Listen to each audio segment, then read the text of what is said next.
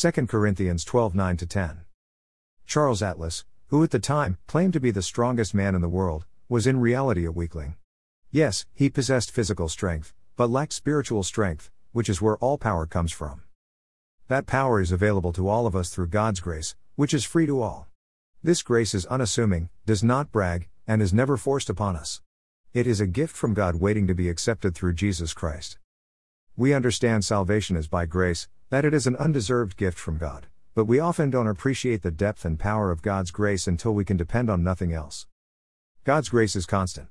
It doesn't change according to our circumstances. We have no less, or more of God's grace at any time in our lives.